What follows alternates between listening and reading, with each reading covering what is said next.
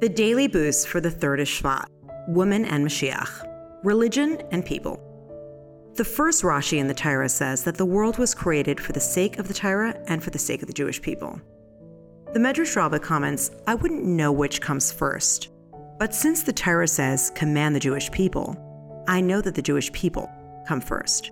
The mitzvahs were only given to refine the creations. In exile, religion takes the dominant role over people. After all, people are expected to submit to the will of God and serve Him by fulfilling His commands.